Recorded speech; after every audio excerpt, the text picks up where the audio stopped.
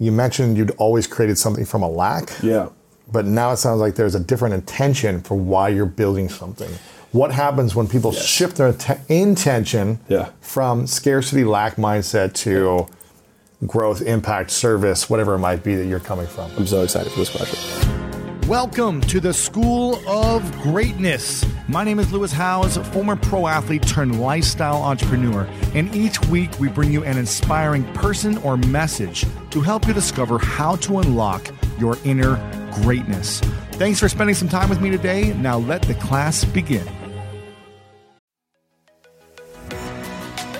The Enhanced American Express Business Gold Card is designed to take your business further. It's packed with benefits like 4 times membership rewards points that adapt to your top 2 eligible spending categories every month on up to $150,000 in purchases per year, and up to $395 in annual statement credits on eligible purchases at select business merchants. The Amex Business Gold Card, now smarter and more flexible. That's the powerful backing of American Express. Terms apply. Learn more at americanexpress.com/business gold card. If debit is your go-to card, Discover thinks it's time you get rewarded too. So check out Discover Cashback Debit, a game-changing checking account with cashback on everyday debit card purchases. That's right, cashback isn't just for credit cards anymore. Whether it's a movie date, flea market find, or midday latte, you can start earning cash back, and there are no fees, period. Check out transaction eligibility and terms at discover.com/cashbackdebit. Discover Bank, member FDIC.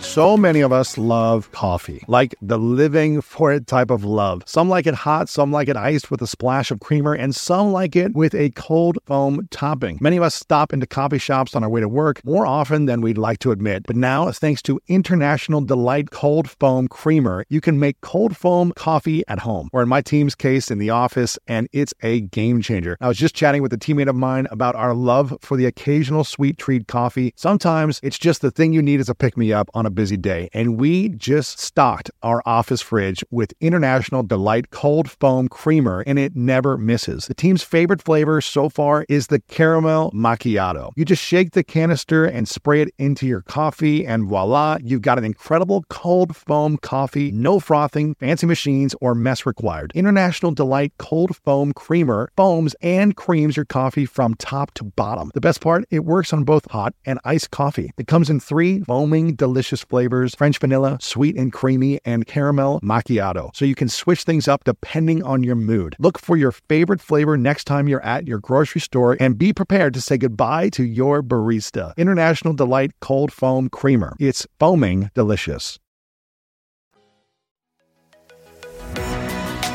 What happens when people shift their intention from scarcity, lack mindset to growth, impact, service, whatever it might be that you're coming from? I'm so excited for this question. So I think the biggest thing that changes is time horizon. Horizon. Yes. What is time horizon? And I think the single greatest differentiator between the poor and the middle class and rich and the truly wealthy is how they see time. And if you think about money as simply a condensed unit of time, right? That's all money is. Like, you trade it for time. I mean, you can trade time for money. So like they're almost equivalent units. And the people who know how to master their time the most mean that they know how to master their money the most, right? And so really, if you want to master, to the original question of like, how do wealthy people become wealthy, is because they master their time. And so time horizon is just like the perspective from which we see what we want to achieve. And so if I'm building a company from the place of like, I believe that this company should exist, I believe this problem is worth solving, and that is where you start it from, then you build it differently. Versus I need to make money. I need to make money this week. I need to make money tomorrow, because what can I go make money with? Exactly. Yeah. And so I think you've built this amazing brand here. If people were able to not ask for 12 months and just serve. Dude, this is what I did when I launched this. Because I literally sold another company. I didn't make that much, but I had enough for like 2 years to live. Yeah. And I was living pretty frugal. I wasn't like, I never bought anything fancy. It was like, whatever, food and travel maybe, right? Yeah.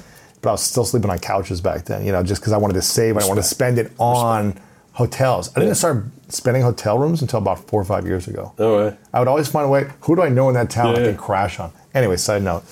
But when I launched School of Greatness 10 years ago, I remember saying, I'm going to do this for 1 year because I wish I had access to this.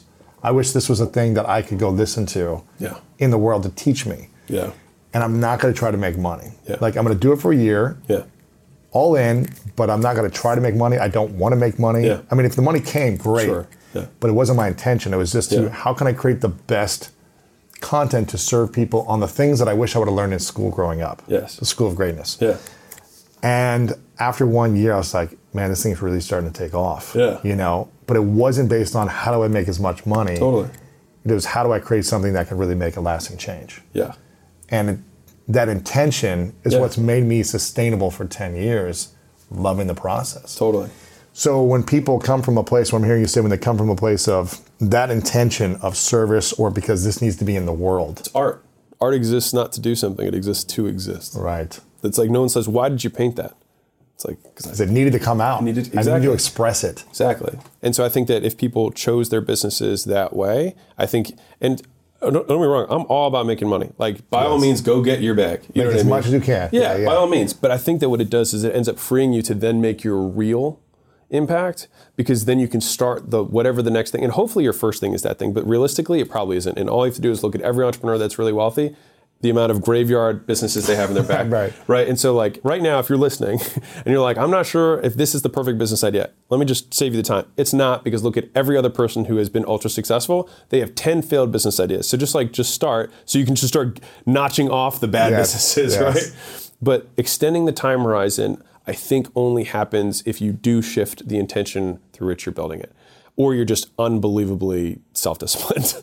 But I think it's easier to just like start at it with the right heart, because small tangent, but I think it'll be worth it, is that the reason that most people aren't successful, in my opinion, is that they sacrifice global benefit for local benefit. And that happens in all areas of life. You eat the piece of cake because you have an acute local benefit versus the global benefit of a six-pack that lasts for a very long time, or better health, et cetera, right?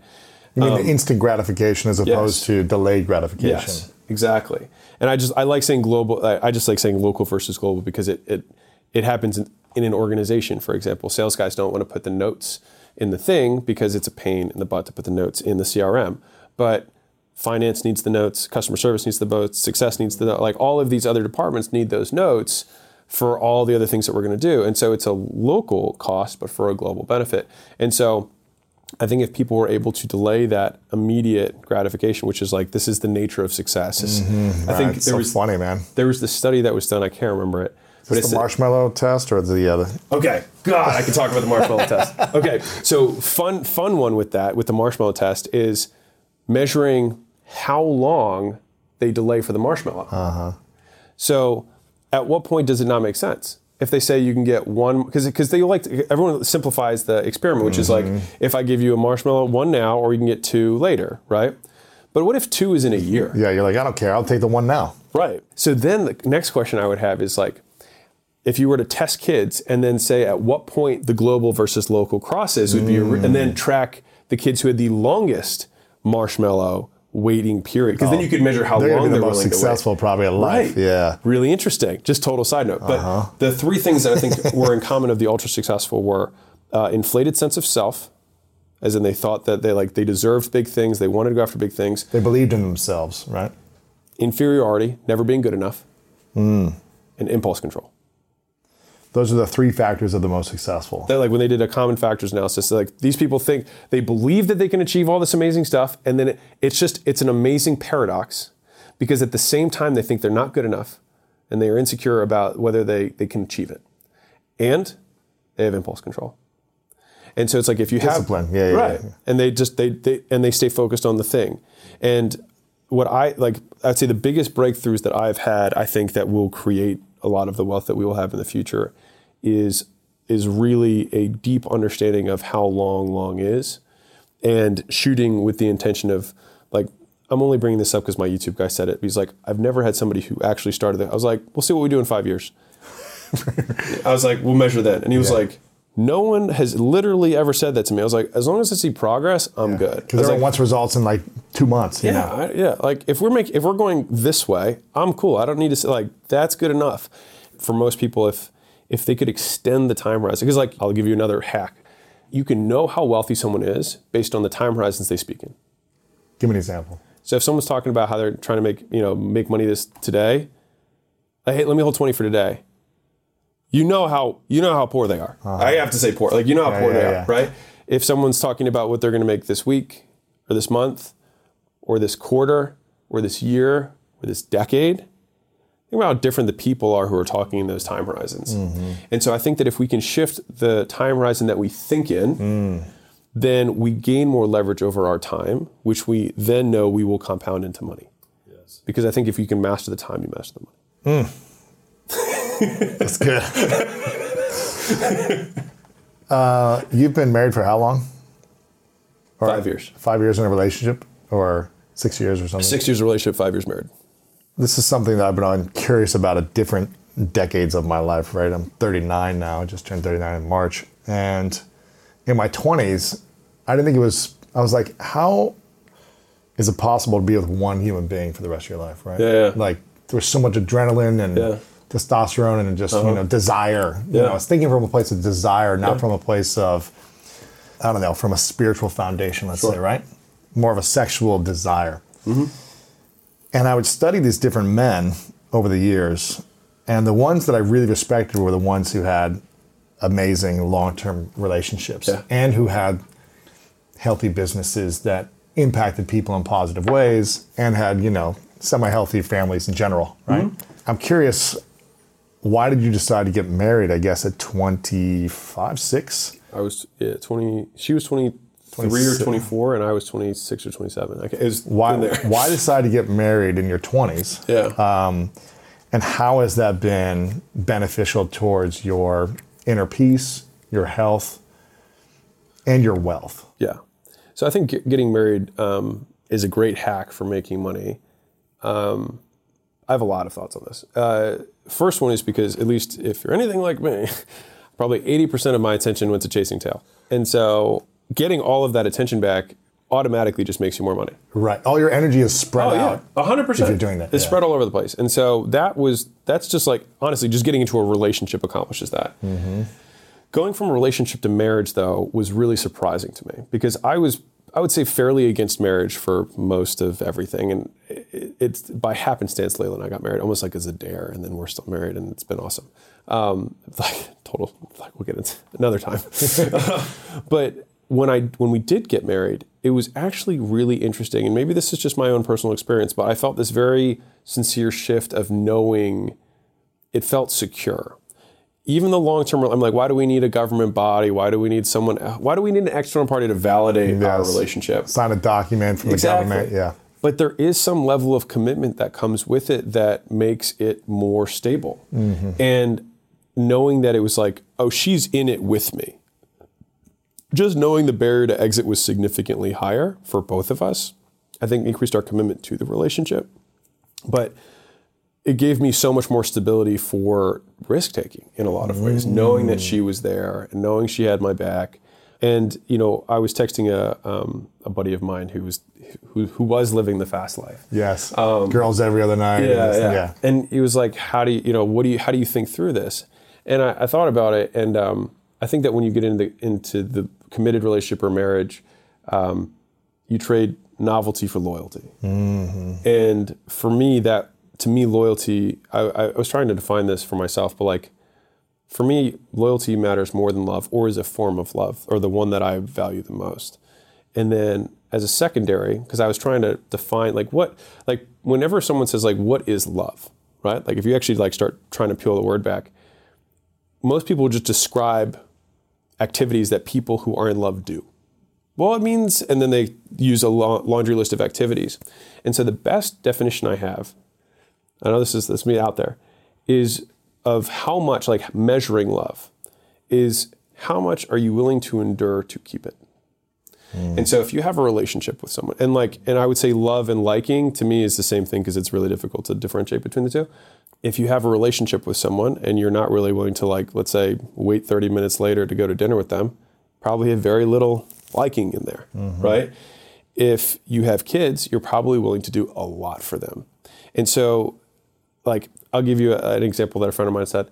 He was like, man, he's like, if you have a car that you've been working on all the time, like a lot of guys like tinker with. Must love that car, right? That thing's a piece of crap. He must love that thing. It barely runs because of what he's willing to put up with. And so it's kind of interesting when you think, like, you can measure love by your willingness to sacrifice or endure in order to keep it. Do you think we should endure a toxic relationship, though, or something that's not adding value equally or putting forth a level of effort? To be fair, the toxic relationship, I'll use the quotes here because defining toxic would be another call, another video, right? I think that there are moments in relationships that are negative, but if you loved someone a lot, because you had a lot of benefit, so going the other direction, right? Like, but if it's more toxic than it is, then you wouldn't put up with it, right? So then, is it worth putting up with anyone having a negative experience? It depends on what you have to gain, right? And the more you love someone, the longer you're willing to wait for another positive reinforcement. So if I meet somebody and I have a negative experience immediately, I'm probably done, right? If I meet someone and I have positive the next day, positive 2 days later, positive a week later, the next one I might be willing to wait 2 weeks. And then 4 weeks. And this is really just becomes a question of human conditioning rather than love. Not to get, like, I love this stuff. But anyway, I can get us back to marriage. But marrying Layla gave me a lot of the security that I needed to take the big risks and knowing that she had my back. And Layla and I have very uncommon views on marriage. What's the, I guess, unique views on marriage you guys have? So most people get married because they feel a chemical attraction. Yes. And then they just wait. Right? Until eventually it's been long enough. And it goes away. Yeah. And they're like, I guess we should get married. Right? We had the first date, we talked for 4 hours about business. All business. And at the end of the date, I said, you should quit your job and work for me. I was like, was this a date or was this a... It was a date. Okay, it wasn't just like a casual encounter. No, it was 100% Tinder date. It was Bumble, but it was a date. Bumble, date. Yeah. And all business, all night. The whole thing. We walked for 4 hours just talking about business, and at the very end I said, you've got to, like, quit your job and work for me. And she said, no, I just met you. Not quit your job and date me, but I quit your job and work for me. And I said, listen, even if I don't come with the deal, like, this needs to make sense for you. Like, this is how much I'd pay you. I was just like, this is how much I'd pay you, this is how much you'd make. Like, you should totally work for me. And she said no, but I kept working on her, and eventually 3 weeks later she quit her job and she joined me. And we hung out every day after that one, and we did not have a super chemically sexual romantic, not at all. We just liked doing the same stuff, and we both wanted the same outcome. And so, at least as I see it, it's like you have to have an aligned mission of what you want to accomplish in life, values of how you want to get there. Man. And then, ideally, there's like bonus points for similar interests. Dude, it's so funny you say that, because I say that, you know, from all the mistakes I've made in the previous relationships that are all my mistakes, it all comes to values, vision, and lifestyle. And having shared alignment, it doesn't have to be 100%, but it's like an alignment in values, vision, and lifestyle. Not in, you know, if you have the sexual chemistry, which we do, which is great, but not using that as the main value, the sexual chemicals.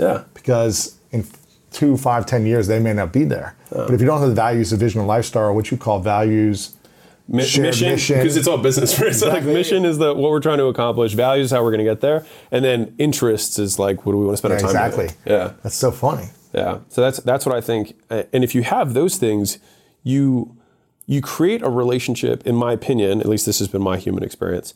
It becomes very difficult to get out of. And I say that intentionally in that, like, the best way to stay married is to figure out how to stay married. And so, like, well, let's stack all the chips in our favors. Like, we like doing the same stuff. We like talking about the same things. And then I think in a very important way, if those three things are aligned, you will get exposed to the same stimuli. And if you get exposed to the same stimuli, you'll have the same adaptations, provided you have the same values. So if we get this exposure and we both have the same values, we'll both grow in the same way. Where I think what happens for many people is they're opposite sides and they attract, right? And what happens is you get on this, you probably are Esther Perel. Yeah, of course. I just had her on a week ago. Yeah. Well, then I'll had her on a few times. Just stop. I'll just go ahead. Yeah. Well, now I feel silly. Quote her. But, but my understanding of mating captivity is you've got familiarity, right? And you've got, I say variety and then familiarity because this is how I do it. and so in the beginning, everything's so new and exciting. There's all this variety, right? And then you get to know each other. And it gets better and better because you're like, oh my God, this is amazing, this is amazing, this is amazing. But then all of a sudden you keep going and then you're siblings. and your roommates, right? And so it's not like she says, a problem to be solved, but a dichotomy to be managed between familiarity and variety. And one of the interesting things with our relationship is that we have so many ways to be familiar. So for us, based on that, So you need to create more variety. Yes. How do you guys do that? Because you talk about all the same things, you do the same thing all day long. How do you create variety? That's a great question. Besides the multiple businesses, multiple business boards, you're not doing the multiple people thing. No, we're not doing that. No, I think Layla would stab somebody. No, but I think the variety piece comes in through deliberate creation of room to be missed. Space and time. Yes. If you think I'm about going away for a week, yes, and you're going to go with your friends or family, and I'm not going to be there. You know how much you like someone more when you see them after not seeing them for a week? It's so good. Isn't that weird? The best feeling. Right? Isn't that weird? Yes. So it's like we can create that deliberately. The missing, the longing. Exactly. And so it's like if we can physically separate ourselves in terms of when we work, so we work on separate sides of the house, we only come together for food, so we eat and then we go back. And ideally, we're not on any of the same meetings, because the last thing I want to do at the end of the day is sit down and say, how's your day? Just kidding, I was there the whole time, right? Right, yeah. So it's ideally... So you work together, but you don't. Yes. That's interesting. We work in the same company. But you're not on calls all day long together, hand in hand. Right, and we can accomplish... And so that way, when we talk, it's like two business colleagues that are both after the same thing, that both believe in getting there the same way, and we're talking about our unique things that are interesting for me that she might want my perspective on. And I'm like, hey, I'm thinking about this hook or this message, or what do you think about this? And we can bounce on it, but because we didn't share every moment of the day, it gives us that ability to have variety. But I think Esther said this, but the couples that do start businesses together, maybe I'm misquoting two research things. Anyways, couples that start businesses together have a 10% divorce rate if you start and make $1 in a business together. Wow. And I think it's like birthing a child. Except in order to do a business, I think it's harder than having kids. And people will be like, you don't know that because you don't have kids. It's true, but I do know that there's a lot of people who have both. There's more people who have kids than have businesses who started together. Right. And I think that there's some magic in that, because it's like birthing an idea, but you both got to agree on what you're going to create. So you're not leaving it up to biology, you're leaving it up to choice. Do you guys ever fight or argue? Sure.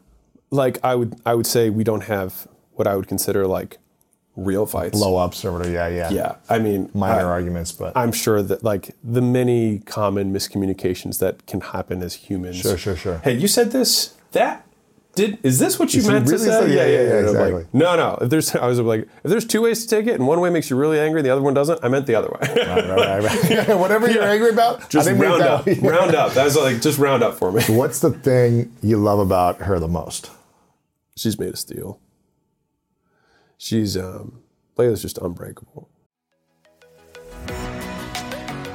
You can claim victory in sports, on the job site, even on your taxes by switching to H&R Block. Block offers many ways to file to fit your schedule. A 100% accurate return on your max refund or your money back. Plus, you'll always know the price of your tax prep before you begin. Switch today and feel like a tax champion. This tax season, it's better with Block. Make an appointment at hrblock.com. Disclaimer, all tax situations are different. Not everyone gets a refund. Limitations apply. Description of benefits and details at hrblock.com/guarantees. My career not only requires me to travel, but also gives me the freedom to. Traveling has brought me so many positive experiences and memories. Like that time I spent the holidays at an Airbnb in Big Bear with some of my extended family, and it was the perfect way to come together and connect with my family that I don't see that often. If you have a similar setup that allows you to travel often, have you ever thought about your empty home while you're gone? More specifically, how you can make some extra money by keeping your home occupied while you're out of town. I'm a big advocate for setting up a side hustle to give you an extra stream of income, and Airbnb hosting is an easy place to start. Many people host on Airbnb, including some friends of mine, but there are some people out there who've never even realized their space could be an Airbnb. Hosting can easily fit into your lifestyle, and it's a great way to earn some extra money. So if you have a home, but you're not always at home, you've got yourself an Airbnb. Your home might be worth more than you think. Find out how much at airbnb.com/host.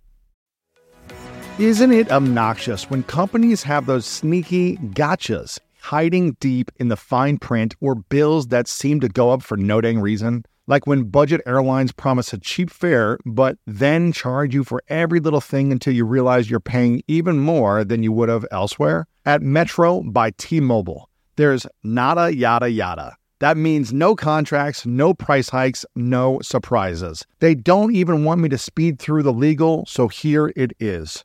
When they say no price hikes when you join, they mean your price will never increase for talk, text, and smartphone data plans. Their only exclusions are for limited time promos, per-use charges, and third-party services. I guess that really is nada yada yada. At Metro by T-Mobile, nada yada yada. So like, I'll tell you the two moments in our marriage that like, or we weren't married yet, but the two moments that like defined her to me. So one was we were probably 9 months into dating. Or maybe like 6 months into, we're 6 months into dating.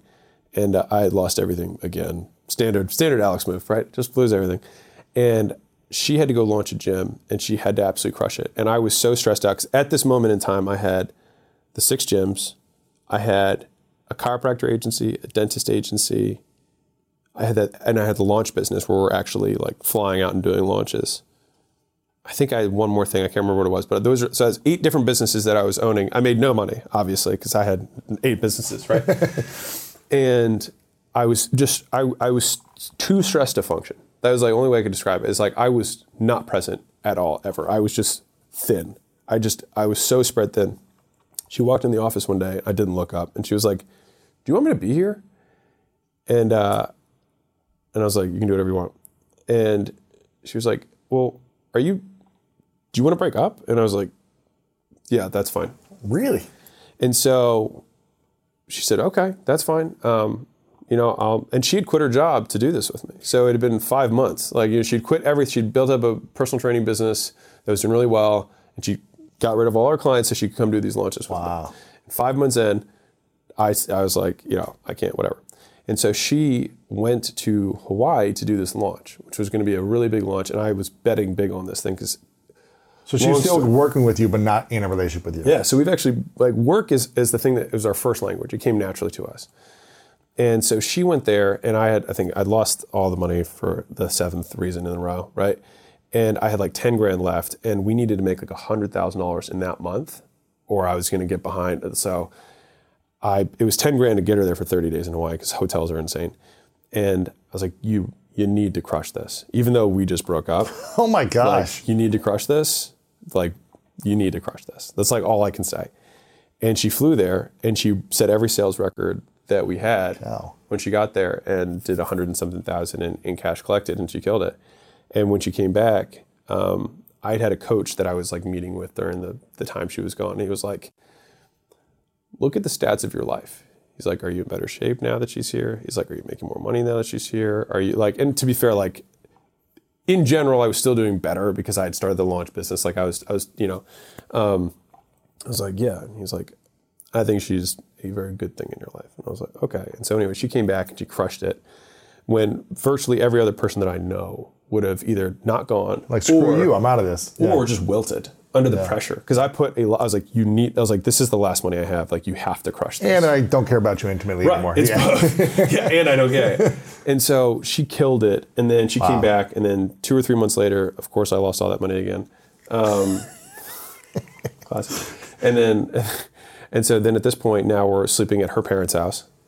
And you're not in a relationship. No, so we got back together. When she came back, when she came back, got back together. Yeah, I was like, "You're awesome. Like, you stood tall when everything else was crumbling. Like, let's keep doing this." Yeah. And so this leads me probably to the core point of Layla is that, and I don't know if it's all relationships, but at least the way this one is compared to every other relationship I've had is that I respected her first, and I don't think I had. God, that's so key. Like, I don't, and I say this not as any.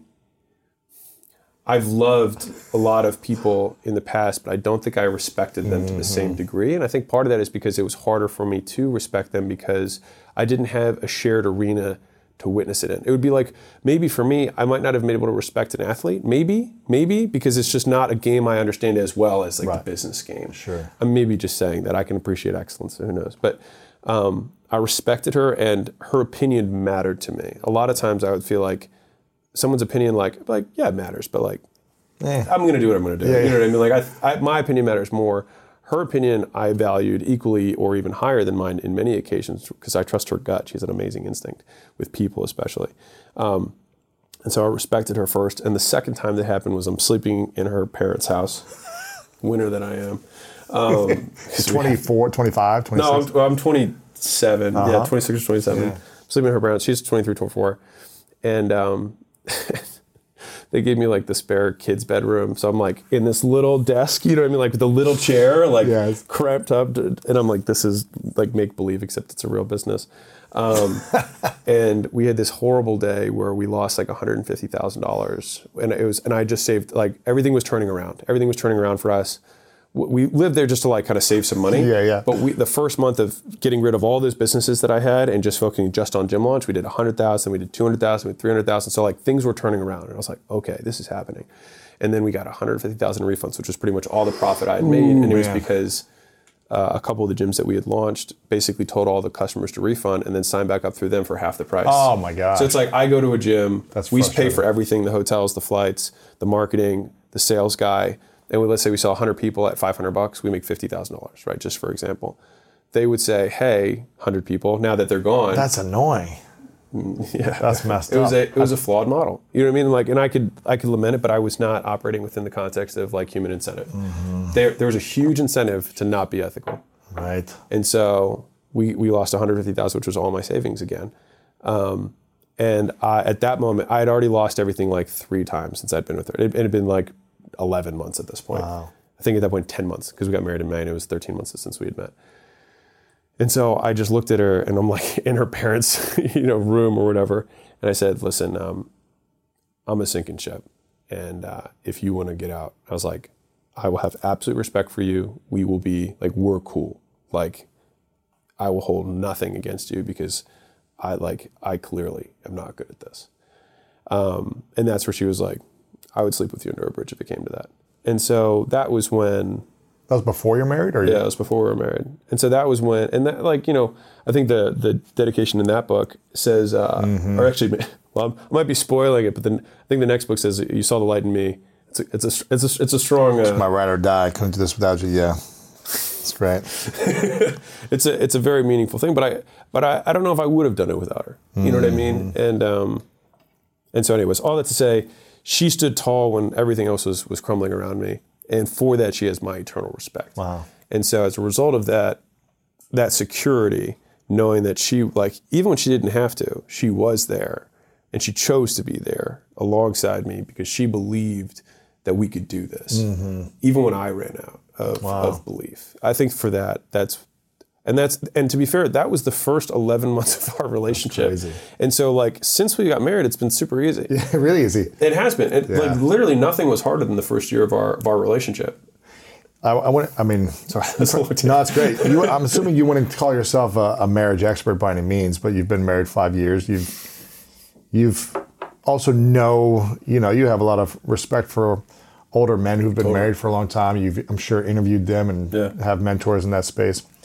What do you think makes a strong marriage last more? Respect or love? I mean, you know where I'm going with this one. Respect, because I think that respect is based in logic. Love less so. And so I'll say it differently. I think that love has a strong emotional component. Some days you feel like you love someone more than other days, right? But respect doesn't change as much. It's consistent. Because it's based on facts. It's based on evidence. It's based on the story I just told you will not change. That happened, right? And so when emotions fade, logic remains, which is why I'm a big fan of logical selling, which is when someone is trying to make a decision, I do want to give them the logical reasons for why they should do that, because when the emotions do fade, which they inevitably do about the decision that they made, what will remain is the logic. And the logic will carry you through the dips. But if you don't have a logical reason to be together, then when the emotions fade, that's when you have no reason to be together, because the emotions are gone and there's no logic, right? And so I think that for the long-term relationship, that's why the mission, the values, and the interests, there's a lot of logical reasons for us to stay together. We have a million logical reasons together. We're partners in the business. We love the same lifestyle. We're both into fitness, and so we have all these huge stack of reasons. for why we should stay together. And I think that if we can stack the reasons, and as a funny side note with the length of marriage, the average married person spends 2 hours a day together. 45 of that is watching television, average marriage. 24 minutes of that is housework. And then 35 minutes is eating. And so 45 plus 25 plus 4. So there's like 20 minutes that's not that of the 2 hours. That is just being with someone. And so we have spent every hour of every day together for 6 years. And so I feel like in that way, Sure. we've had a 50-year marriage, right? Exactly. From a time perspective. But anyways, just and where do you think you'd be without her or a marriage like hers that has supported you and thrived? Do you think it'd be as financially successful? Do you think you'd have more time to build your businesses, or do you feel like you'd have scattered energy with lifestyle choices? I don't know. Yeah. I don't know if I would have learned the lessons that she's taught me. If I had a similar marriage to the one that I have, I think it would be the same. If I didn't have a similar marriage to this one, I think I would have figured out the money thing was too important to me for me not to figure it out. I think it was too important to me. Because you had the discipline. Yeah. And the fitness thing, that was always on lock. And so like the missing piece, I still probably would have had that longing to figure it out. Because to your point, like all the people that I respect have been in 20-year, 30-year, 40-year, 50-year marriages. And I think there's something about character. It speaks to someone's character when they've done something like that. Mm-hmm. And I think that was something that I wanted to have. Yeah. What do you think? You're 32 now? Yeah. What do you think when you hit 40, the 3 biggest lessons will be that you will have learned? Or that if you could go into the future, because you're really good at thinking your 85-year-old right. self, and your 40-year-old self was looking at you right now or in a room with you, talking to you, yeah. and he said, here are the 3 things you're really going to need to learn, yeah, and try not to make these mistakes. What would those 3 lessons be, do you think, if you could go in the future? Well, the first one that jumped out at me was patience works. So that would be the first. I think I would have continuous reinforcement on the fact that the longer I wait for things, the better they are. Mm-hmm. The second one would be define your terms. Socrates says wisdom begins with a definition of terms. And so a lot of people make these goals, but they don't know what the goal means. And so they're like, I want to be healthy. Like, what does that mean? I want to be happy. What does that mean? Right? Like, we have to define our terms before we start trying to attack them or breaking them down, which is why, like, if you've ever heard any of my stuff, I tend to define terms a lot. So I think a definition of terms is you have to define your terms. And then third one of lessons that I think would probably still be, because whenever I talk to my 85-year-old self in my therapy sessions with myself, it's always just remembering to smell the flowers more. Because if I'm 20 years old or 30 years old and I would trade all the millions I have to be 20 again, then that is the lesson. So I would trade everything that I have when I'm 40 to be 32. And so it's just like reminding myself of Enjoy that. This now, this moment, yeah. Because I would trade everything to be here when I'm 40. Right. So like, if I can just even get a tenth of that awareness in the present moment, if I can bring 10% of that future awareness to the present moment, that would be a success for me. Can you break down really how to sell someone or how to enroll someone in your product or service who has a reason why they don't want to sign up? Yes. So the baseline assumption is this person wants what you have. And so that's why, like, at the beginning of every sale, you're always asking, what problem are we solving? Right? Like, why are you here? What do you want? And sometimes you have to like ask that question a lot of different ways to get someone to actually answer it. Because like if someone says, well, I just wanted to find out more, it's like they're not actually here to find out more. They're here because they want to solve a problem. And so some just saying, well, what problem are you solving?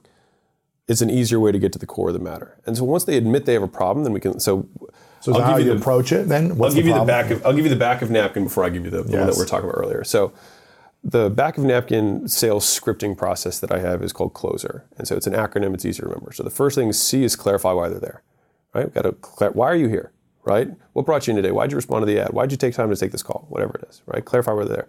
And you keep asking until you get the right answer. If it's just information, it's like you're not hopping on 20 calls a day taking information, are you? No, of course not. Okay, what problem are we solving? Cool, got that. Then L is label them with a problem, right? So that's where you're really repeating back to them. So let me just get this straight. So you're here because you're trying to lose weight and you are struggling to do so at current. Is that correct? Awesome. Okay, great. Then I think you're going to like what we have. So tell me, so then we go to O. So CLO, closer. O is overview their past experiences or past pains. So it's like, well, tell me what you've done so far to try and accomplish this. I'm assuming that's not the first person you've talked to. I'm assuming this isn't the first moment you realized you wanted to lose weight or you wanted to X, Y, Z, right? And so then we go through what I call the pain cycle, which is like, okay, what did you do? I tried this and this. How did that work for you? Yeah. What was good about it? What was bad about it? Great. What else have you done? And you go back through, and each time it's like, and each time you affirm the person, you're like, that must have been hard. Appreciate you sharing that. Just affirming and giving them positive reinforcement throughout the conversation. And that's just building rapport 101, right? I understand how you feel. I felt the same way. My sister was like that too. I totally get where you're coming from. I know how that's difficult, blah, blah, blah, right? O. S is then we sell the vacation. So now that we've exhausted all the pain, they're in the thick of the pain of remembering all the times they failed. And you're like, you know what? Given everything you said, I think you're gonna be perfect for what we have. Can I tell you about it? So then you get permission to sell, right? And then when you sell, I like to have 3 main points that I hit. And I think it's because people remember 3s very well. And I know you've seen Russell stuff with webinar. Like 3s are remembered well. Same thing with values in a company. I think 3 people remember. It's easy to triangulate ideas, right? And so when we sell the points, a big part of this is not actually explaining the features. This is obvious, but I like giving short anecdotes that are easy to remember. So if I would say a word like, we offer accountability for whatever program you sell, right? And that doesn't mean anything to anyone. Sure. So I want to give a quick story or anecdote to explain the concept. It's like, all right, well, we have 3 types of accountability. We've got peer-to-peer accountability, which is people who are going to be walking with you shoulder to shoulder. You're going to have alumni accountability, which is people who've already finished, but they're just 12 weeks or 12 months ahead of you, and they're cheering you on from the finish line. And then you have expert accountability. You have people who've helped 1,000 people just like you get to where you want to go. All right, so those are the 3 levels of accountability. If that doesn't make any sense, do you have a kid, or were you ever a child? That always gets a laugh. They're like, I was a kid. And you're like, well, do you remember when your parents used to tell you to brush your teeth and you don't want to brush your teeth? You're like, no, I don't want to brush my teeth, right? Like, of course, but then every night you'd still go brush your teeth even though you moaned about it. Do you brush your teeth now? You're like, yeah. Well, that's an example of external accountability turning into internal habit. And so what we're going to do is we're going to be the initial parent that's going to tell you to brush your teeth, but we're going to be able to transition to getting that internal combustion engine going by the end of this so that you're brushing your own teeth. Right? You can use the same thing with the seatbelt. There's a million examples you can use. Sure. And so that would be a quick, whatever that was, 90-second anecdote to explain point 1. And you same thing for point 2, point 3 that you have of like, it's kind of like, and then you explain a little epiphany bridge or the story of how you realized it's important. And then they would say, like, does that make sense? Yes. Boom, you move to the second point. Make sense? Yes. Move to the third point. And then you go for the close. Like, well, given X, Y, and Z, I will tell you this is extremely expensive. And the reason we say that is because it's even better than a price anchor. Because extremely expensive, for everyone, is expensive. If I said, hey, Louis, it's $500, just kidding, it's $100, you might have thought 500 and 100 were both cheap, right? But if I said it's really expensive, whatever I say next is going to either be actually expensive for you, in which case I braced you, which is actually more likely to close the sale, or it will be less than what you perceive as expensive. And you're like, oh, great. Because the problem that most people try and do when they sell is they try and minimize the thing they say next, but it actually has a counteractive effect. You say, it's actually not that much, it's only, right? But when you say that, when you say only, that all of a sudden people expect low and then you rip their expectations. And so it's much better to set expectations here, but people are afraid of doing that. But that's not how psychology works. So you set expectations sky high, you anchor, and then when you say reality, it either matches the braced person or it's much lower, which most cases it is, right? Interesting. So, hey, it's really expensive. Does that work for webinar sales to mass, or is that only better with one-to-one sales calls? Haven't tested it on webinars. Interesting. But one-to-one, let me know. I'll let you know. I'm curious if that also converts. Well, I do know that from the infomercial world, you price anchor high. So it would make sense to me that, I would imagine it would still work the same way. It's like, guys, it's super expensive for guys. It's not $5,000, right? And you work your way down, right? And then when we do end up saying, hey, it's expensive, we want to make sure that we're selling to goal. And the point there is that some people sell a program, but people don't buy programs, they buy results. And so the idea is we want to, as closely as possible, sell the outcome that someone desires. And it sounds obvious, but people don't do it. You know what I mean? Like a lot of these, like, well, duh, but no one does it, right? And so, like in the weight loss example, I realized that people didn't want to buy memberships. No one's like, I want to buy a membership. Of course not. They want to lose weight.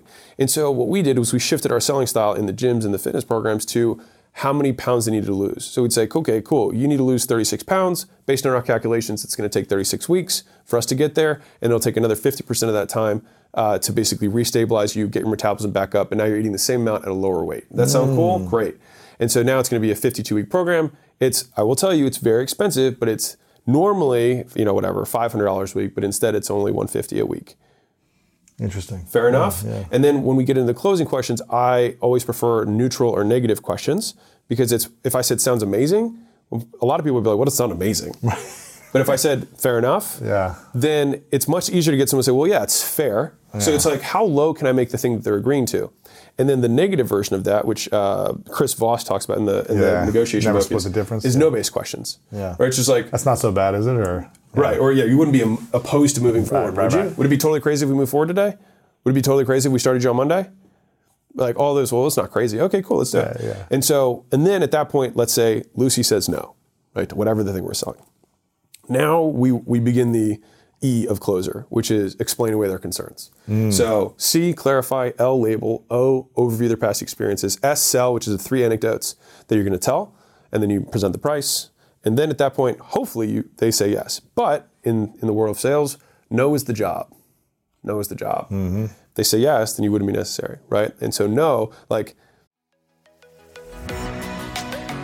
think of all the amazing things in life that are expressions of just you. For instance, the song you stream over and over again while you're in your 13th hour of gaming at 4 a.m. in the morning with all the lights off, trying not to wake up your roommates, or the recommendations that you share with your friends on the top 6 comedy podcasts that are the best to listen to on your way to the gym and back, or even your new haircut, which may or may not be an epic bowl cut from the 90s and hopefully is. Everything that makes you, you, makes all the difference. State Farm believes insurance should work the same way. Your plan, your coverage selections can be personalized by you, and the ability to choose the plan that you want by picking the options that fit you, like choosing to bundle your home and auto policies, is what the State Farm Personal Price Plan is all about. Getting the coverage you want at an affordable price just for you. Prices are based on rating plans that vary by state. Coverage options are selected by the customer. Availability, amount of discounts and savings, and eligibility vary by state.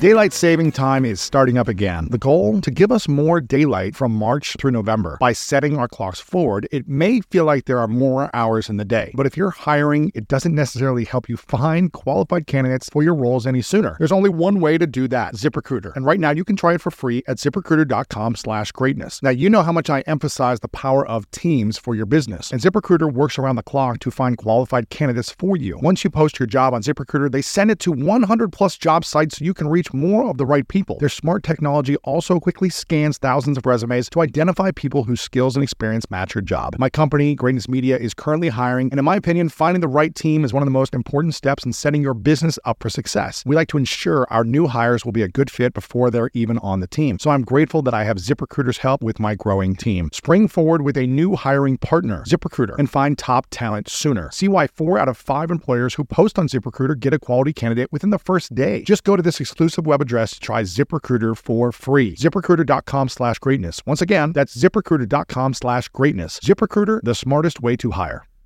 Selling is everything that you do before you present price. Closing is what you do after. And obstacles are what come up before you present price. That's when you disagree with the prospect. Objections are what happen after you present price, when they disagree with you. Right. Well, I don't have the money, I don't have the time, I don't have, let me check with my spouse, or etc. And so obstacles, you want to resolve as many of those as you can before you, because they become bigger, scarier monsters of objections after you present the price, right? Mm-hmm. And so, like that example I gave earlier with the information, when someone says, well, I just want to find out a little bit more information, that's an obstacle. Like someone's presenting the first 5 seconds, they're already telling you an obstacle, and like you have to confront it. And so a lot of people are like, well, I think it's my metabolism slow, right? And you're like, is it though? Because there's a lot of people in Africa and none of them have stubborn body fat. Right. Because they're actually starving. Right. But so you would think that they have true starvation mode, but they look like they're starving. Sure. So what do you think it is? And then you can get into it. Most people are really offended by that though. But it's an extreme example. So once we get to that point, they say no, or I have to think about it. So there's 3 circles, and this took me actually a really long time to think through, because I've gone through a zillion different books and things on sales. Ironically, after I already knew how to sell, not before, which is just kind of funny. But different people had different, like Grant had, I think, decision maker, stall, money. Those are the 3 that you always have to overcome, which is like, I need to think about it, I need to talk to my spouse, or it's money, right? Those are his 3. Barry from Sage, she has 5. She has time, money, spouse, fear, shame. Interesting. I was like, that's cool. Noted. And then Belfort has the 310s, and like there's a number of different ones. And I was like, there has to be, and they may all disagree with me on this, so who knows, but there has to be a unifying truth here, right? Because everybody has their own buckets, and there's obviously some elements of each of these. And so I pulled back from Albert Ellis, who is one of the fathers of CBT, cognitive behavioral therapy. He said, and originally he had like 17, and they had 11, and they had 9, and they had 7, and they had 3 reasons that people upset themselves. He just kept boiling it down. And the 3 that he came up with are that people blame their circumstances, they blame other people for their unhappiness, and then they blame themselves. And so when we are confronted with an objection, underneath the pretense that the person has already admitted that they want the thing that you have, and the thing you have would solve their problem. So that has to be there. If we have that, then we have to walk through 3 concentric rings of power. And so the first thing that people do is they blame their circumstance. So they're casting their power to something else. They're saying it's because of time. Right? The money. Or the money, right? And then, with the money, if you were selling a B2B thing, I would say, well, what's the difference between a self-made billionaire that starts at 0 and you? It's not resources, it's resourcefulness, right? And then you can tell a story if you want to reinforce the point. But at the end of the day, like if you were resourceful, you can make it. So the question is, if you were to die tomorrow and you needed to come up with the amount of money for this thing, how would you do it? You figure it out. Exactly. So what we need to do is figure out how to tap into those resources, right? So the bubble, you go into that thing. Right. And so each of these has... Overcoming your insecurities, your fears, people saying no, judging you, and you just taking action and risking. And so underneath of circumstances, I have 3 big buckets, which you've got time, you've got money, and you've got what I call fit, which is actually an association with identity. So usually it might be like, well, I want to lose... I use weight loss because everybody understands it. I want to lose... I want to lose weight, but I don't want to eat broccoli. Your plan has broccoli on it. But like, you know what? I don't like cardio though. And so that's where you just go through like, you got to change the change, right? And there's a whole script around that. Yeah. It's like, you can't not change any of the variables, because at the end of the day, like, I used to have weight loss clients who would say like, well, can we make this the breakfast? Because this is what I already eat. I'm like, well, that breakfast got you that body, so we got to change something, right? Right? Got to change the change, right? And so we'd walk through it, and I'm like, maybe you're not heavy enough. Maybe this isn't enough pain for you. Right. And then they're like, why don't you put on 50 more pounds, and then you'll finally make it. Yeah, exactly. Yeah. And then all of a sudden they're like, no. I'm like, all right, well then maybe today is the day. Yeah. Right. So time, money, and each of those has 3. So like time has 3, which I go macro, micro, when, then, which is right. Yeah. Yeah. And then, money, I could go through. When, then, yeah. I would go through too many of them. Sure. But that's circumstances, right? The next level, and this is peeling back an onion. So if you're a salesperson or you're selling someone and they blame money or they blame time or they blame the fit of your specific program, understand that you're actually talking to someone 2 steps away from being in power. And so making the decision. Yes. And so if we believe ourselves as salespeople to be coaches first, because that's what we're really in serving the customer, the goal of the sale is not to get the person to buy. And this is a huge thing for most salespeople that everyone has to understand. The goal is not to get the person to buy. The goal is to get them to decide. If you get someone to decide, then you have already given them power, more power than they've ever had in a very long time, probably. And I guarantee you that you will make more money, and you will also disassociate success in selling from purchases. You will also get more purchases. But if you do it this way, then you won't have an ego that's invested in being right, because it's not about you, it's about them, right? We get them to admit that it's never been about having enough time, because it's about priorities. We all have the same 24 hours. And you know what, if you're really busy now, do you think you're ever going to be busy in the future? Well, yes, I do. Well, do you want it to be permanent? Well, I do want it to be permanent. Well, if you're going to be busy in the future and you're busy today, then you might as well start now when you get the most support, because you're already busy, right? And if you learn how to do it when you're busy, you'll know how to do it again when you're busy in the future. That way you'll stick with it. Make sense? Great. Time's overdone, right? And so that's one of the 3 for time, right? Sure. We've drilled a lot of these.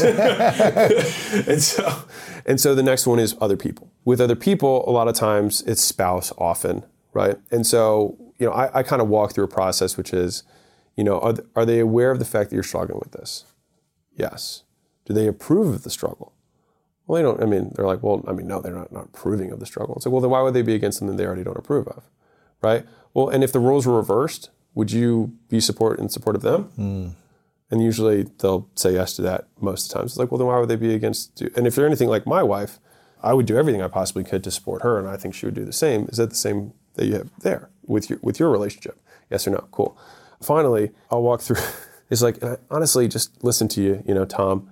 I think I think you're asking for permission when you should be asking for support. And the reality is, like, let's play this out, right? Let's play this out. Let's say that you don't do this program, whatever it is, right? Let's play it out. And 12 months from now, you're more negative situation currently you're in, more overweight, more poor, whatever.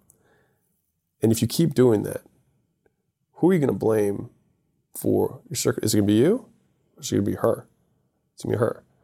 So is that fair to her? Is that fair to your marriage? No. So I think what we need to be looking for is support, not permission. And so what we're going to do, then we tone comes up and we're like, so what we're going to do is we're going to take control. We're going to take the power. You have to make the decision for you, and then she will support you. And what you have to do is when you show up with her, you're like, listen, I've wanted to be an entrepreneur all my life.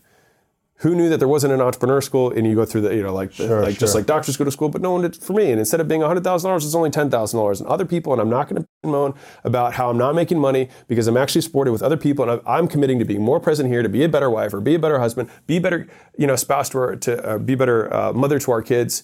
And you give them the script to tell the other person. And at the very end, you say, at the end of the day, sometimes, like I said, we have our 3-day no sweat guarantee. So for some reason you go home and your husband says, listen, sweetie, I don't want you to be healthy. I want you to keep the extra weight on. I want you to live 10 years shorter. I want you to pull up those sweatpants and reach your bag into those Cheetos and get them all orange and fingery and spread it over there and teach our kids not generational health and have, early diabetes. If your husband says that to me, by all means, or are you going to refund it? Yeah, I'll give you the refund. And usually at this point, they're cracking up. Yes. You know what I mean? And that's why rapport matters a lot with selling on the upfront, which the whole goal is there is to find some similar ground. Because if you're in Paris and you find out somebody else is from the same city as you think they're amazing. If you're in the same city, you don't care at all. They're from Baltimore. Right. So it's just like, how can we find some similarities? Because people really are persuaded more by people that they find similarities with. Wow. And so the idea is, how can we find those? But anyways, all that to say, when you are selling, first, people will confront you with time, money, or fit. Mm-hmm. And you have to be prepared to know that you might have 2 more layers you have to go through. So you might have to peel back that first layer, and then they hit you with a spouse, which is, do they approve? If the roles were reversed, and then you're asking for support, not permission, right? And then you go 3-day no sweat guarantee. Right. And then the last level here is self, right? And what people do here is they avoid. So what we're trying to conquer is avoidance. So now, and here's the good news, is that when someone says, I need to think about it, I'm not sure, we're talking to the decision maker. That's amazing. Yes. You're the decision maker. Yeah, yes. This is amazing. This is great news for salespeople, because they should be like, oh my God, they're not giving me money, they're not giving me time, they're not giving me spouse, they're just saying they need to think about it. Well, what's your main concern, right? Tell me what you're thinking about. What are the variables that you're going to use to make the decision? Let's walk out together, because at the end of the day, you don't need time to make decisions, you need information. I'm the only source of information you got. So what are your questions about? Right? And you keep going. And then from here, all we're trying to do is understanding the variables that they use to make the decision. And then if they don't know them, which they usually don't, we say, do you know what it takes to make the decision about this? And then you actually physically walk them through confronting the decision. And if they're not sure about it, you're like, listen, I use this all the time. It's called the rocking chair close. It's like, let's be real. You're not going to go and actually sit on your rocking chair on the balcony and be like, am I going to do this program? Of course not, right? You're going to get in your car and your mom's going to call you, and you got kids, and you got the laundry, and you got dinner, and you got all these other things you got to do. And then 5 days from now, you're going to have some moment where you either put your pants on or you check your bank account, whatever the thing is that we're selling. And you're going to be like, shoot, I really should have done that thing. And in that moment, you will have made the decision. So you might as well do it today when you have all the information, you got all the momentum, because you're 6 inches from gold. Right? And you don't want to be the guy who, because let's think about what we've already done. I know you want to do it because you're already here, right? Here, yeah. You saw the ad, you put in your number, you set a time, you scheduled it, you drove in your car if it was here, or you showed up on Zoom even when you're in the middle of a work week. You did all this stuff and you spent an hour on the phone with me up to this point. You're this far. And do you think that maybe the reason that you're on this call today is because you haven't been able to pull the trigger in the past? And then usually they'll come up with something like, well, you know what, I tried a program like this before and I failed and I don't want to fail again, which then you go into burn you twice, which is, well, totally makes sense, and I understand it. I'm really sorry they had to go through that. Well, did you ever date anybody in middle school or high school? Well, yeah. Are you married to that person? If they are, then you can still, but it never happens. Yeah. They're like, no. I'm like, imagine if you had gone your first 6th grade boyfriend or girlfriend, and after that you swore off men or women after that one breakup. That'd be ridiculous, right? Well, it's the same thing here, because the thing is if you had a bad experience, you're going to let that person burn you twice. First time when they were with you, and now when they're preventing you from doing the thing you really do need to do, or for preventing you from meeting the person you need to meet. Right. And so don't give that situation more power than it already had. only let it burn you once, not twice. Right. And so then we walk through, we just have to confront the decision. And so at the end of the day, do you believe that the product is going to get you to where you want to go the way you want to get there? Because that's the second part that I learned later in sales, is that some people want to lose weight, but they want to lose weight their way. Mm-hmm. And I'll tell you, we learned it another time, but we found that out because we would get people who didn't want to sign up for memberships, and we'd invite them to a free nutrition consultation, and they would spend 4 times as much money on supplements as they would on the membership. Because they still wanted to eat, or they didn't want to train. They still wanted to lose weight. They just wanted to lose weight their way. So the first thing that we need to learn is these are the yeses that we need from them. Yeah. So it's like, listen, if you don't want to make the decision, I'll tell you what the variables are right now. Number 1, do you believe the product or service that we have is going to get you to where you want to go the way you want to get there? Yes. Okay. Do you want to work with me or us? Yes or no? Yeah. They're like, yes. Okay.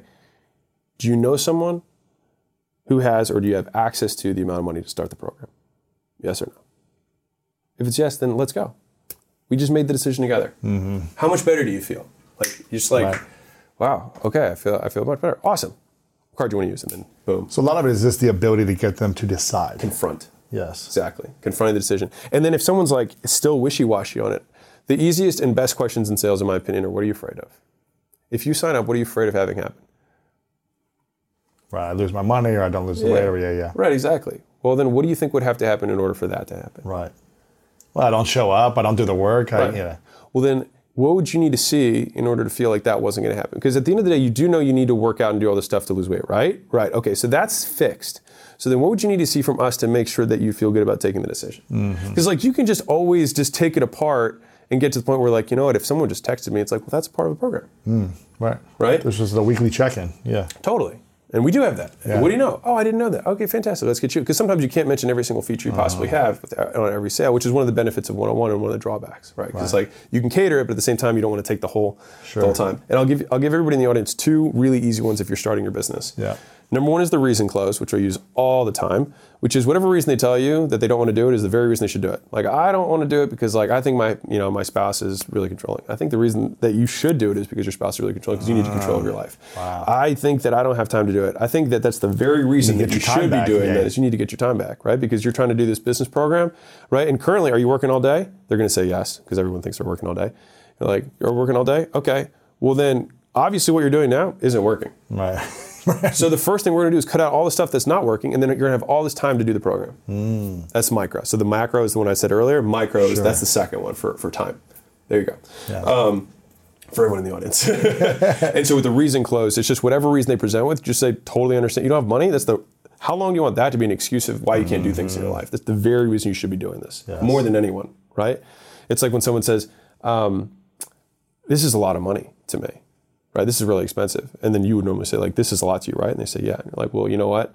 That's the perfect reason to do it, because there's people every single day who come in here and they buy this thing and the money means nothing to them. But the thing that makes you successful is that this is a lot of money to you. And the only reason that this won't work is if you don't do the work. Ooh. And if this means a lot to you, then you're more likely to be successful than anyone else here.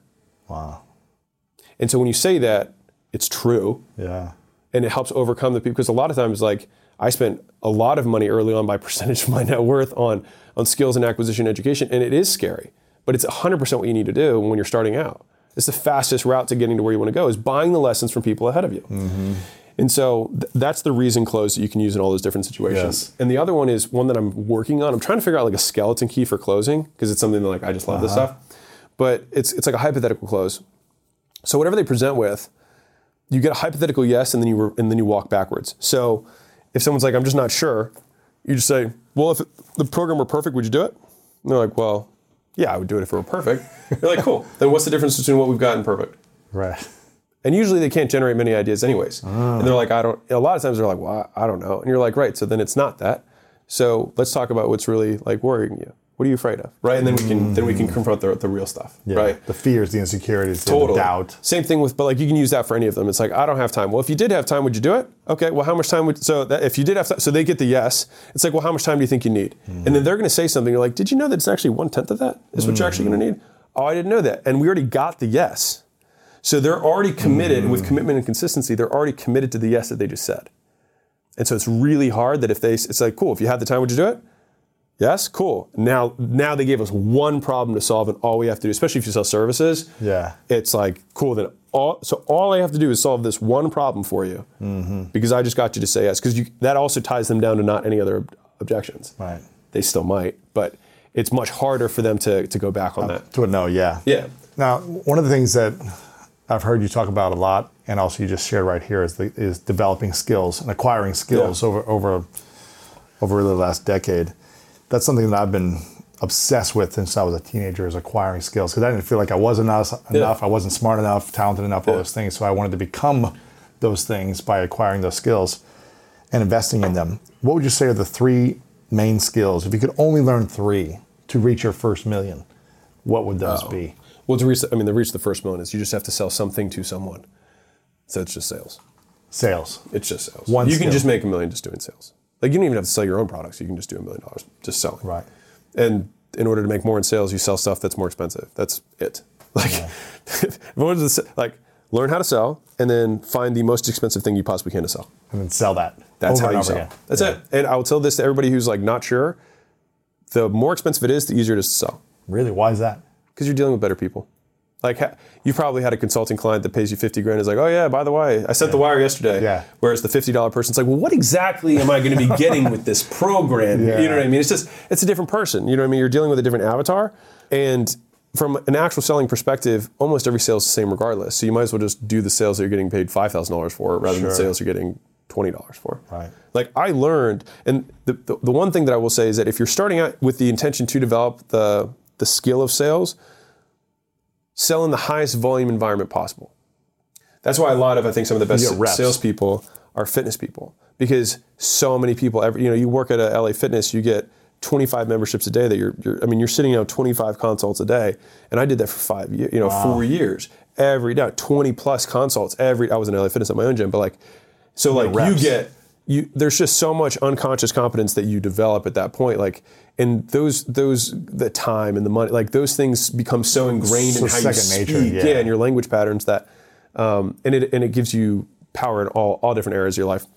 So sales is number one. You might want to develop the skill in a high volume environment, but understand that that's not, you might make some money doing that, but the goal will then be to sell massive buildings, sell super expensive cars, sell yachts, sell jets, sell, you know what I mean? Like, sell huge software packages to enterprise software. Like, all of these are roles that you can make $400,000, $1 million a year doing. Sure. So that's where you want, and that's $1 million income, not even gross. Right. That's $1 million income.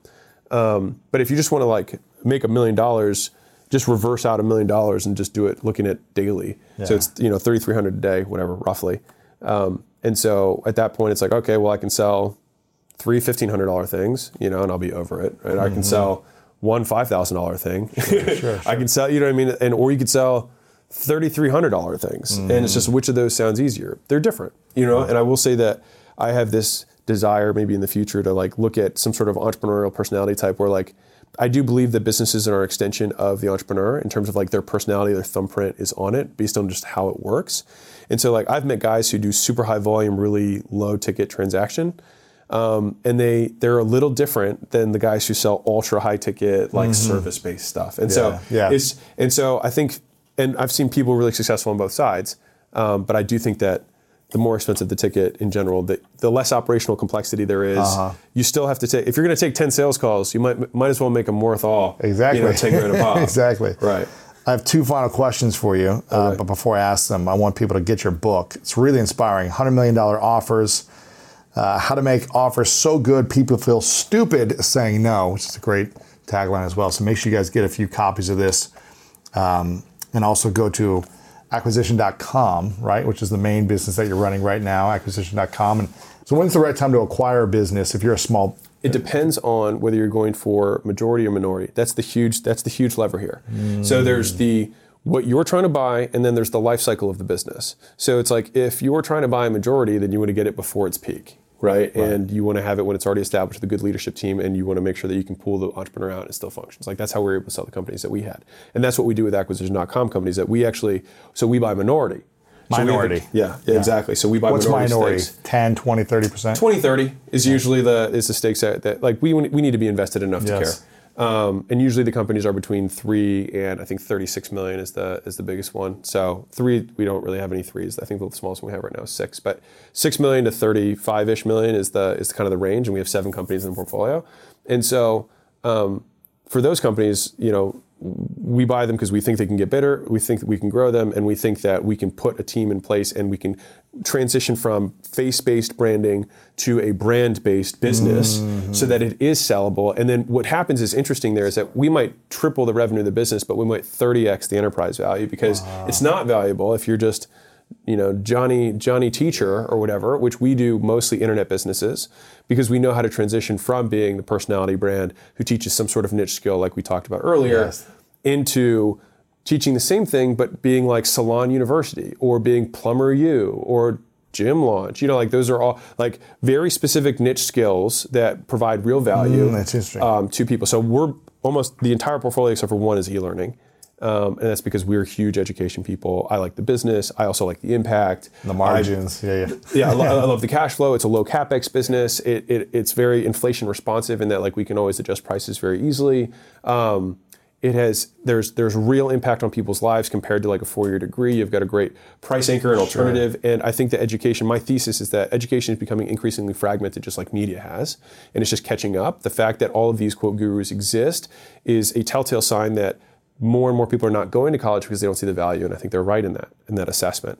And so rather than spend $100,000, $200,000 over 4 years or $50,000 over 4 years, you could spend a quarter of that and get a way more tactical training that can replace your entire income. And so in terms of for us, we look for companies that are growing, that are cash flow positive, that are typically e-learning or internet businesses that have really good products. So ideally somebody who really knows, who's good at the thing that they teach, which sounds silly, but you also know that there's lots of people who don't have that.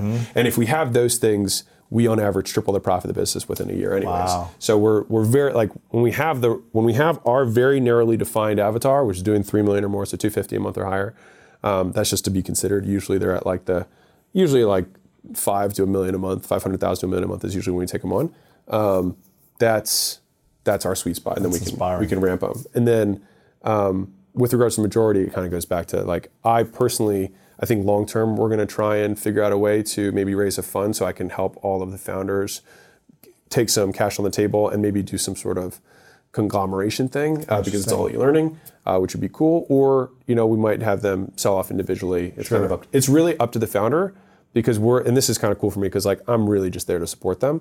And we recruit the key players for them. And because we have the reputation we have, and we have so much more reach and leverage, we can find the people that will help them so much easier than they can. And so that's how we can build these things into enterprises so quickly, and we can get outsized returns. And so that's what we do. That's cool. And do you guys teach also how people can acquire a company on your site as well? We don't. No, the courses on the site correspond with the books. So the book has a free course that comes with it. It's on the site. You can go through it. It has all the downloads, everything. The ebook is 99 cents on Kindle. Yep. I think it has 5,000, 5-star reviews on Amazon. Who's counting? Who's counting? But it's 99 cents. I wanted to make it affordable for anyone. I think that the hard copy is a little more. Yeah. But I wanted to. I've got people from Nigeria and India being I could afford this thing so much. Great. So that's and I know they're probably never going to become acquisition.com companies. Right. But yeah, if you're a UA-based company and you're e-learning, we're always happy to see how we can help. We'll have to have you come on next another time. If you guys wanted to come back on to talk about how to acquire a smaller company and teach that process, then let me know in the comments below on YouTube if you're interested in learning that. But acquisition.com, Alex Hormozi on Instagram, Twitter, and YouTube. Your YouTube's blown up, your Facebook as well. But you're doing what, daily, almost daily YouTube now? We do shorts. We do the shorts daily on Instagram, TikTok, YouTube.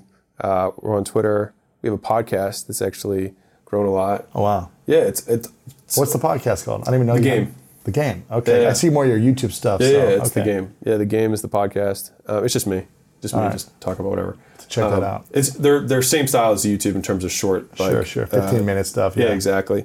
And then we also have a LinkedIn. We're everywhere now. We're trying to be Lewis House. The Twitters, everything. Yeah, the Twitters. Yeah, the Twitterverse and the Metaverse. And I love it. Yes, make sure you follow you everywhere. We'll have it all linked up. This is a question I ask everyone at the end called the 3 truths. So imagine it is your last day and maybe you've surpassed 85, maybe you're 120 or something, extended the life as long as you can. Yeah. And you've lived your life. You've accomplished the things you want to, even though they don't matter anymore. You've made all the money, but you've given it all away because it doesn't matter anymore. And no one has access to your content or information. For whatever reason, it goes with you. Everything. The books, the videos, all this stuff goes with you. This interview, gone. And you can only share 3 things with the world. 3 lessons that you've learned from your entire life. Yeah. What would be those 3 lessons or 3 truths that you would share? Give first and without expectation, and you'll get more than you can imagine in all aspects of life. 1. If you can't do it forever, don't do it for a day. And probably something to the extent of, if nothing matters, then you get to decide what matters. So use the power wisely. Mm-hmm. That's good, man. I want to acknowledge you, Alex, for your growth and your ego death and the constant journey of that death. I think I'm on the same journey. And it's but your acknowledgement of it, your ability to look yourself in the mirror and see, okay, here's what's working, what's not working, and how do I continue to develop that. And now you're this stage where it really feels like you're trying to create to add as much value as possible to as many people as possible through your books, your content, and your information. So I really acknowledge you for the example you're creating, for your really uniqueness. You're being 100% who you are. I mean, you're in like the basement with your wife beater with like, just like, you don't care necessarily about what you look or whatever, you just want to add the value and not think about what are people saying about me, but how can I make it about others, which I think is really inspiring example that you're leading from. So I want to acknowledge you for that, man. And hopefully we'll have you back on for more times. But final question, what's your definition of greatness? When reality exceeds expectations. Oh man, Alex, thanks. Good stuff. Good stuff.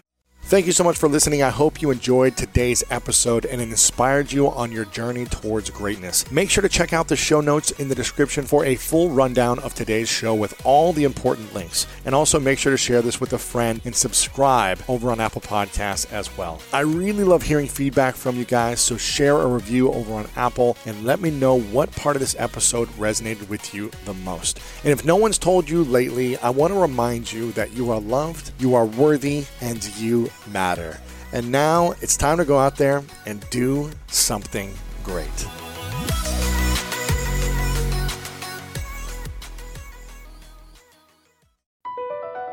BP added more than $70 billion to the U.S. economy in 2022 by making investments from coast to coast. Investments like building charging hubs for fleets of electric buses in California and starting up new infrastructure in the Gulf of Mexico. It's and, not or. See what doing both means for energy nationwide at bp.com/investing in America. Listening to your favorite podcast? That's smart. Earning your degree online from Southern New Hampshire University? That's really smart. With 24/7 access to coursework, no set class times, and dedicated student support, you can go to school when and where it works for you. Low online tuition means you can even do it for less. And dedicated student support means we'll be with you from day one to graduation and beyond. Join a community of learners just like you. Go to snhu.edu today to start your free application.